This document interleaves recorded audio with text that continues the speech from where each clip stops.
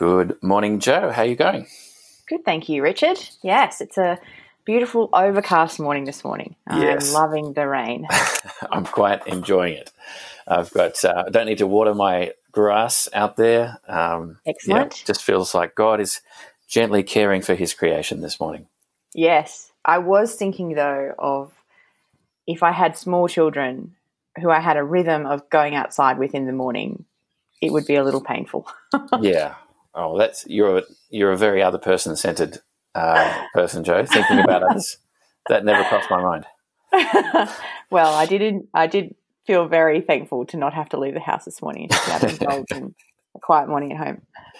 Yes. Do you always sort of get dressed into like work clothes on a work day, or have pretty you got much? Yeah, I try to. I have been enjoying during COVID the not being required to leave the house early in the morning. Yeah. And that's been nice, but I do try to keep a bit of a sense of this is work now and I need to get in the headset of that. And so getting dressed makes a difference for me. Yep. Yeah. You have your boys in their school uniforms, is They that right? do. They're in their school uniforms, sports uniforms, admittedly, but yeah, that's marking it. And I'm actually wearing shoes today. It's very strange, but I feel like I feel like I need to wear shoes to get into the work zone. Slippers and thongs, no, it's not messing with my head. It's not doing the job. Yeah. So, how's COVID life going for you? What's you got any stories, new experiences? I have been enjoying. I've gotten bored, and I had someone say to me a little while ago that she has banned the word boredom from her household because she doesn't want to hear any more children saying that they're getting bored. But I got bored the other day and realised that I was doing something that I don't usually ever do, which is sit and think. And it was really good. I really enjoyed it, just sitting and thinking. Yeah. I find I rush through things and quite enjoy that pace, like of doing lots of different things. But just sitting and thinking, well, that was just a bit of a gift, I think, and I think I want to cultivate more of that. I always have, but it's been nice to not want a screen, not want a book, not want an activity, just to sit quietly. So it was good. Do you have a special place, or was there a setup or anything? I'm at home, so it's all just at home. Yeah. No, that's great. Yeah, this is COVID is forcing us to slow down a little bit, and that thinking is part of it. Good. What about you, Richard?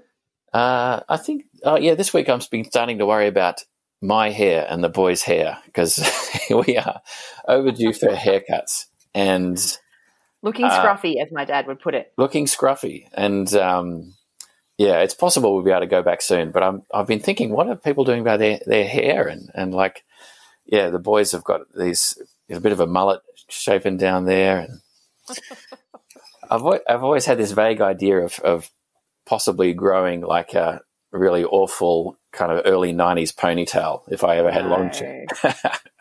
No. Do you remember those? Yeah.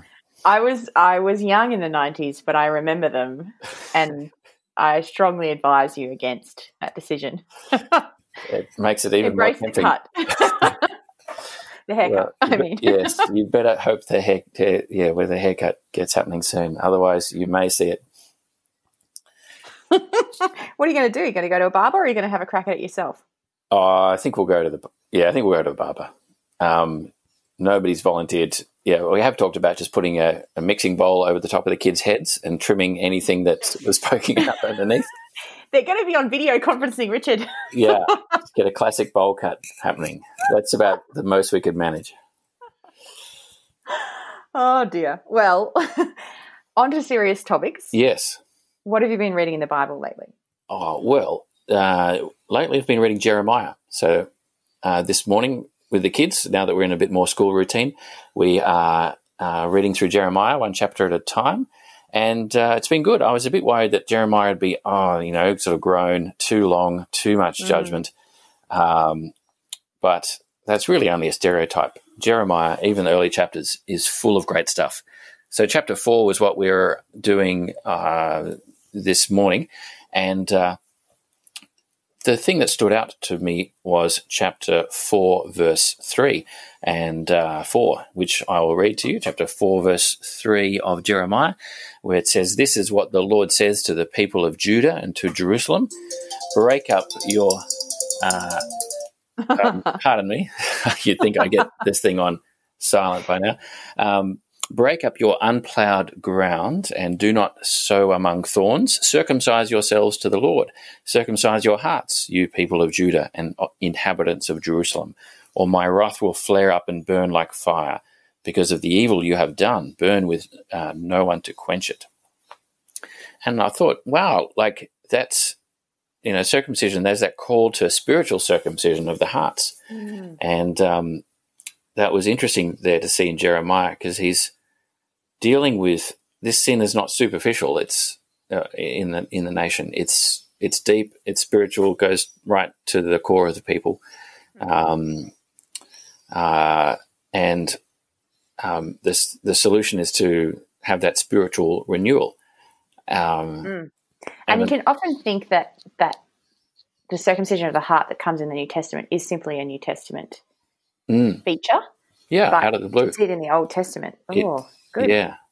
I feel like it's in Deuteronomy as well, towards the back end, or which I have not yet had a look at. But the blessing is that we, like the Israelites, they weren't able to do that, and we are not able to spiritually renew ourselves.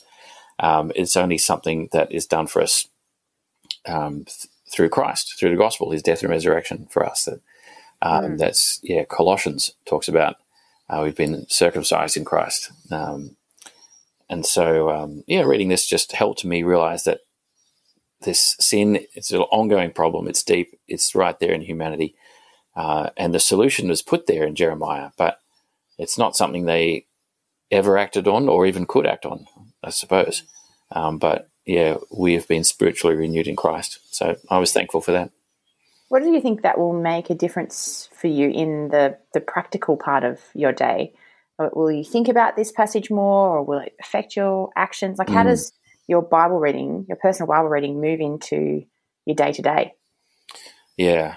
No, I think this reading through Jeremiah, not just this verse, but the whole early chapters, help show sin for what it is.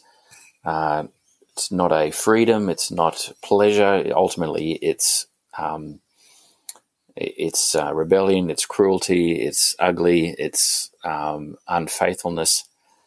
And so, yes, sin loses its appeal as we read and reflect on Jeremiah. And this helps with thankfulness as well, having a thankful heart for the gospel, doing what I couldn't do. Yeah, that's it for me. Yeah. What do you find as you read passages of judgment and that hard stuff in the Old Testament? Well, let me think about. I think perhaps it makes me understand the necessity for Jesus, that there is such ongoing depravity, and I think I extend that to the whole of humanity, and then the whole of creation, that Romans 8 groaning, all of creation is groaning. Yeah. And that heightens my thankfulness for Jesus. So thankfulness as well, but sort of moving through just looking differently at my world, because so often I think we have so many messages of optimism about our realities in life. And isn't that the blessing of living in a country where so often we can improve our lot in life in a really active way, and we can trust our government to not become dictatorial, in the drop of a hat, but actually looking at humanity and saying, well, none of us are really good at heart. And when I read the Old Testament, I'm reminded of that. Yeah. Yeah, no, so that's my reading, enjoying that, and look forward to spending a fair bit of time in Jeremiah. That'd be good. Now, tell us about what ministry you're up to these days, Joe, or what's a ministry you can share with us? Well, I've been doing a lot of Zoom one-to-one Bible reading. Oh, cool. Yes. I'm very interested. Tell me all about it. So I have my computer set up at my standing desk, which is basically a cardboard box with an empty plant pot and my laptop resting on top. Yeah, yeah. I remember you telling the story. I'm yes. glad it's still working. It's still working. It's still working. And I do that because I want to be able to focus, and I think standing up has helped me a heap. And it means I move my arms and I talk with my hands a lot more. But basically, I just have booked in, my regular one-to-ones with people, and instead of catching up face-to-face, which technically I'm free to in that I'm a pastor and pastoral visits are allowed, I just have thought, no, try to keep in step with the spirit of the law of trying to stay home. Yeah. And so, yes, we get together on the Zoom and we catch up a little, dig into what we've been reading previously, if it's a continuing one-to-one, chat about the passage and pray together at the end. And, yeah, I've found it really enjoyable. Yeah, great. What has worked well? Like what things have you learnt on how to do it well? Well, I think a big principle would be to not run away from having silence in the interaction. Yeah. So and having my head down and having their head down. So though we're interacting over video, if we were face-to-face, there'd be moments of silence and there'd be moments where our heads are both down in the Bible. And that's what we want to be having in a Zoom chat. That's a good measure, I think, of success when you're both reading and thinking and then you look up and you talk. Because I think we both want to have that posture of it's God's word we're talking about right now, just not sharing our opinions. I think as well, I've switched off in Zoom. You can switch off the view of yourself. Really? And that has been really key, looking at myself away from the interaction and just having their face full on the screen really clears off that distraction of, oh, I never thought I looked that way, or, oh, I didn't realize I blink that much, or whatever it might be that I could be distracted with. Take the view of myself away, and it means I'm focusing on them or my Bible. And I think finally I have really enjoyed doing what I like to do face-to-face, which is getting maps, drawing diagrams, writing summary sentences. So instead of having a map, which I have laminated and showing it to them right in front of me, I might share a screen of a map, or we might Google if a place has come up, say Hebron or Ziklag. I'm currently reading Daniel with someone, and we both don't know exactly where those places are, but it's important to understand, are they going north? Are they going south? Are they near Jerusalem? Are they not? And so sharing screens, I sometimes will hold the map up to the camera, point things out, and why not? And just trying to really keep it interesting by engaging with the technology of sharing pictures on the video or sharing the screen. So, yeah, there's some things I've been doing. I love those tips. How did you manage to turn off your own video in so you go, if you're on a computer, you go to the top right, you use your cursor to hover over the top right-hand corner of your video of yourself. There's 3 light white dots in a blue square. Click on that, and there's a whole bunch of options that will come up. And right down the bottom, it says hide self-view. Click hide self-view. You'll still be video recording for other people to see you, but you won't see yourself. So if you're on the gallery view where you can see a number of people, say you're in a group, you won't see yourself there. And if you're doing speaker view, it will just be, if it's one-to-one, it will just be the other person because they're the only speaker who's being shown. And I have found incredibly helpful to focus on the other person. Yeah, I've been looking for that function for weeks. I couldn't find it. Well, there it is, Richard. Thank you. This is a breakthrough. Well, it's why I preferred Zoom over FaceTime. I haven't been able to work out. I imagine you can do it on FaceTime, but I can't work out how to do it on FaceTime. And I'm really keen not to see myself.